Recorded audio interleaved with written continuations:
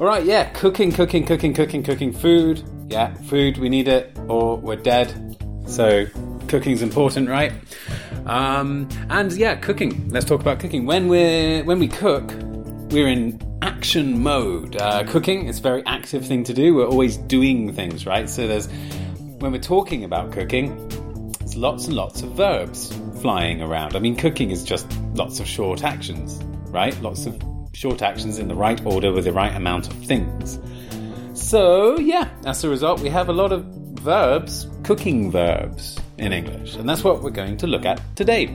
And, yep, they're pretty useful. I mean, when did you last ask someone how to cook something? Or when did you last tell a friend about an awesome new recipe you've tried? If you're anything like me, this does happen quite a lot. I like talking about cooking with people. And if you do too, and you want to do it in English, then yeah, you're in the right place. So let's check out 55 of the most useful cooking verbs in English. And there's going to be lots of extra, like other cool cooking vocabulary and phrases about preparing food too. But I'm not just going to give you a list of verbs. That's pretty boring, isn't it? So what I'm going to do today is I'm actually going to just describe 3 stages of cooking. The first stage, I'm going to describe preparing food. The second stage, I'm going to describe cooking food. And in the third stage, I'm going to describe serving food. Everything will be in context. And yeah, you'll just hear me just describe all this stuff. Hopefully, it'll stick a little. And I think I might put some sound effects in. So here we go. Let's go for part 1, stage 1, I guess. Preparing food. So yeah, we'll get started on that in just a second. But also, we're going to have this long sort of lots and lots of new vocab here, right? So at the end, after I've read you all of this stuff, hopefully with the sound effects, I haven't decided yet, I'm going to give you a list of the verbs and just listen and see if you can remember what they mean from the context. And every time one of the new words comes, there's going to be a little sound like this. So you'll know when you're hearing a new word. Okay, here we go. Let's get started. Stage 1, preparing food. Okay, before you start preparing food, don't make the mistake I always make. If you're going to use any frozen stuff, make sure you take it out of the freezer and defrost it somehow. Or confusingly, you could frost it, which means the same thing for some reason. Maybe by heating it on the stove for a while, or if you're impatient, like me, by popping it in the microwave for a few minutes. Also, before you start, remember that some things need to soak, or to put it another way, you need to soak them, which also means the same thing. Beans are a good example. Beans can be a pain because you actually need to leave them to soak overnight. That's why people who eat beans are very good at looking into the future. I read that somewhere on the internet, so it's probably true. Okay, now you're ready for some real prep. Okay, a lot of food prep involves dividing big pieces of food into smaller pieces of food, usually with a knife. Chopping is the general word for this. Perhaps you need to chop stuff into slices, or simply slice them, or maybe you even dice them, which means chopping them into small cubes about the size of a tiny, tiny box, or a dice. A lot of food can also be grated. This involves getting a grater and rubbing ginger or carrots or whatever you're grating along the side. It's also a fantastic opportunity to make stupid jokes like, "This is great." Hours of fun. For some other food, and I'm looking at you, Mr. Garlic, grating isn't quite enough. Some food needs to be crushed. So you might just need to crush some garlic, and it's usually just garlic with a garlic crusher. Just like I crush my enemies. Oh, sorry, by enemies I mean more garlic. And some things just won't go through the crusher.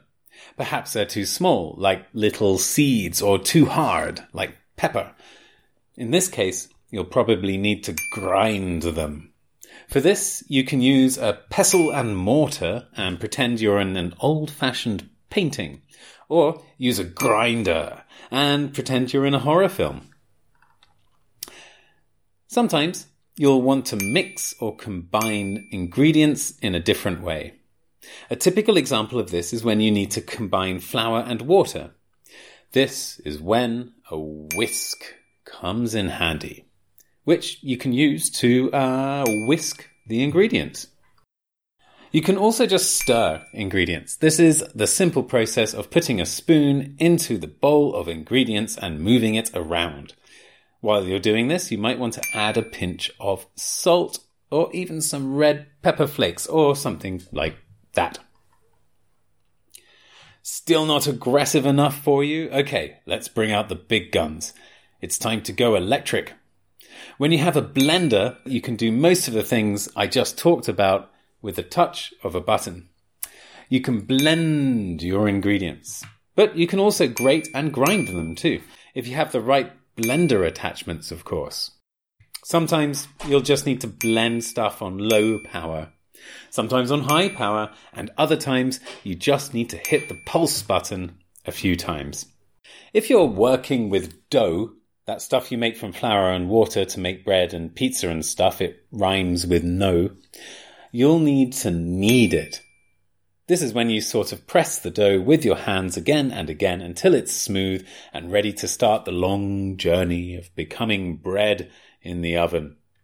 If you're making pizza, you are obliged to spin the dough in the air and catch it while kneading. Some dishes require you to roll things. Perhaps it's a pastry thing or cookies and you need to roll the dough flat. Maybe you've got some big empty peppers and some delicious stuffing. So what now? Well, you need to stuff the peppers. That's right. Stuff the stuffing into the peppers to make stuffed peppers. Stuffed vine leaves, they're also pretty good too. Ah, yes, you want your food on a long spike, like a sword? Great idea. Take the pieces of food and skewer them on a skewer. What's that? It's too wet? Oh, no. Okay, well, that's okay. Just leave it to drain for a while. You know, put it in the sink, maybe in a colander, strainer, or a sieve. It'll dry later. Promise, it really will dry later. That's just physics. Finally, you may also need to be really patient and just leave your things in the fridge before you serve or cook them. Maybe you need to serve your dish cold, so just let it chill in the fridge. Or put it in the fridge to chill. Same thing. Some things might need to be in the fridge for a long time so that the herbs and spices and delicious things can get right into the food. That's when you marinate it overnight, or leave it to marinate, or let it marinate. Okay, so the main verbs from this stage, preparing food, were, drum roll, defrost, chop. I like that word. I'm going to say it again. Chop. Grate, which is great. Yeah. Crush. Crush. Whisk. Whisk. Stir. Like that word. Stir. Very simple. Blend. In a blender, of course. Knead. Sometimes you need to knead something. Roll. Like rock and roll, I guess. Stuff. Stuff. Interesting word. We use it to mean things, but also we use it to mean put things inside things. Stuff. Put stuff inside stuff. Stuff. Stuff with stuff.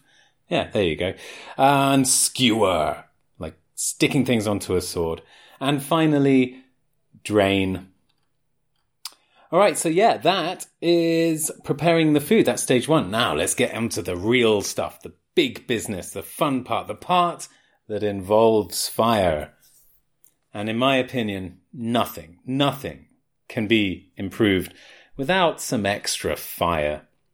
So yeah, let's look at cooking food, like actually cooking the food. Okay, here we go. So generally speaking, you might just want to heat something or heat something up. You can do this on the cooker, the top part of the big cooking machine, or even in the oven, the one that's it's like a very hot little room, I suppose. You can put something on low heat, medium heat, or high heat, and sometimes you want to heat it until warm or heat it until cooked through. Cooked through is cooked all the way to the middle. One of the most common ways of cooking stuff is by boiling it. Yeah, you just boil it. This involves getting some water, putting it on the stove or cooker, and bringing it to the boil. When it's boiling, you can add whatever you're cooking, such as pasta. Of course, you can boil other stuff like sauce or soup, and sometimes once it's started boiling, you might want to turn the heat down and let it simmer, or leave it to simmer. Steaming is great fun. It's something I've recently discovered. It's amazing that there's something you can do to make zucchinis actually taste amazing. What is it? Well, it's when you put the food sort of above boiling water, not touching the boiling water, not in the boiling water, above the boiling water, so the steam from the evaporation cooks the food. Really good for zucchini, strongly recommended. Another classic way of cooking stuff is by frying it. This basically involves getting a pan, usually putting some oil in it, adding your food and putting it over the heat. Think of pancakes, for example. There are different ways of frying. Stir frying, common in Asian cooking, is when you have a pan that gets unbelievably hot and you have to keep your food on it moving at all times. It looks great and usually turns out disastrously when I try it. Seriously, don't let me do a stir fry. You will regret it. You can also shallow fry something by cooking it in a shallow pool of oil, or even deep fry something by cooking it in a deep pool of oil. Think of French fries, for example. If you coat or cover food in a paste of flour and water or other liquid before deep frying, then you're battering it. Very popular in the UK, battered food. If you feel like being a bit fancier with your cooking, you could always blanch some vegetables. Yeah, blanching. This basically consists of dipping your veg into boiling water for a very short amount of time, like a few seconds. This scalds the vegetables. Apparently, that's how it's properly done. I've never blanched anything before, but you know, the internet never lies, never ever lies. The internet is always telling the truth. Right, let's put something in the oven and put the temperature up. That's what you say when you want to roast something. Roasting is when you do just that and is probably the most common thing we do with an oven. But what about baking? We can bake stuff in the oven too, right? So what's the difference? Roasting, baking? Well, I looked into this. It seems that the difference is quite complicated. A lot of people say that it's about the temperature. Anything above 150 degrees Celsius is roasting. Anything below is baking. Other people say that when the food actually changes shape, it's baking. And if it doesn't, it's roasting. When I was training to become a teacher, our teacher trainer told us that when you use oil, it's roasting, and when you don't, it's baking. And in a way, I think none of these distinctions is particularly helpful. What we need to ask ourselves here is, what do people actually say? In that case, the difference is easier. Generally speaking, we bake things like cake, bread, and pizza, and we roast stuff like meat and veg, if you're doing a Sunday roast especially. This answer isn't 100%, but it's the closest we're going to get today without breaking our brains. You can also grill things, of course. This basically consists of turning on the grill, the heating element or flames above your food, and allowing it to cook the food from above. This is a great way to toast things like bread if you don't actually have a toaster. which I don't.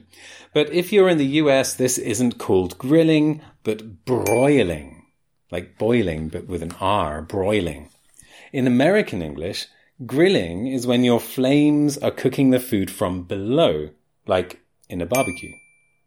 But whether you're frying, roasting, baking, or grilling, make sure you don't burn it. There's nothing worse than burnt cake or burnt toast. Unless, of course, you're trying to burn it for that extra carbony taste. In which case, we don't call it burning. Nope. That's when you decide to char your food. Yeah, you char it. One of my favorite Bulgarian foods, for example, is charred peppers. Oh, they're so good. But, of course, at the same time, you've got to remember not to undercook your meal. There's nothing wrong with chewy pasta, but it's a thin line. Leave it in too long and you've overcooked it, which is worse, much worse, because there's nothing you can do with soggy pasta except feed it to the dog. But I don't have a dog, so that doesn't help, does it? Okay, but what if your food isn't shiny enough? You know, sometimes it's good to see your own reflection when you look at your food, right? You want to see your face in that donut. That's when you might want to glaze your food. You can do this by brushing on some sort of liquid, sometimes sugar, sometimes fruit, sometimes even edible wax, according to our friend the internet. Think about how candy or donuts are often very shiny. I think they use some sort of wax. As you reach the end of the cooking process, you might want to start seasoning your food. To be fair, if you're roasting something, it's usually good to season before you stick it in the oven. What's seasoning? Well, when you season something, you add herbs and spices to it. Maybe even a pinch of salt, or a pinch of pepper, or a pinch of cumin, or a pinch of whatever you want to season your food with. Or you could sprinkle on some cinnamon. But what if you don't have time for any of this?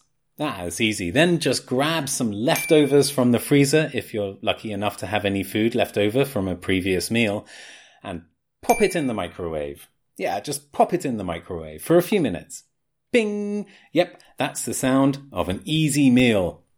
What? Don't look at me like that. There's nothing wrong with microwaved food, okay? Okay, so the verbs from this section are drumroll, boil, fry, roast or bake, season, and microwave. Or pop it in the microwave, if you want a good verb there. Okay, and finally, we are on serving food. Okay, you've made it. You've cooked all the food. Now it's time to eat it. Almost. There might be a few things you'll need to do first. First, dish yourself up, or just dish everyone up. If you have guests, put the food on plates or in bowls or whatever you're using. Drizzle some oil or vinegar or something yummy on the top. Maybe even garnish it with some chopped parsley or even some flower petals. Yeah, I know, flower petals, that happens. Serve it to your very grateful guests. Or if you're eating alone, to yourself. All done? Okay, great. Remember, if there are any leftovers, make sure you freeze them for later. That's it. That was the serving section, much smaller. And I guess the main key word here is dish yourself up, or dish someone up, or serve it. And there we have it. 55 cooking verbs in English, plus quite a bit of other cooking vocabulary too. Right, I don't know about you, but I'm starving. I'm very hungry right now. So, before we head to the kitchen, let's practice a little. Why not practice what you've learned today? Let's turn this into an activity. Yeah, why not? So, send me an email, but tell me, what is your favorite recipe these days? Can you tell me how it's made? Send me, in English, your favorite recipe. And I might even mention one in the next podcast if there's anything particularly yummy in my inbox. Something yummy in my... that's it. Something yummy in my inbox, please. I'd like something yummy in my inbox. That sounds strange the more you say it. I'd like something yummy in my inbox. So yeah, send me a recipe. Great. Thanks very much for listening. A bit of a different one this time. I hope you enjoyed the sound effects. And I will talk at you next time for something probably completely different. Until then, take care of yourselves. Take care of everyone around you. Be nice and eat well. See you next time.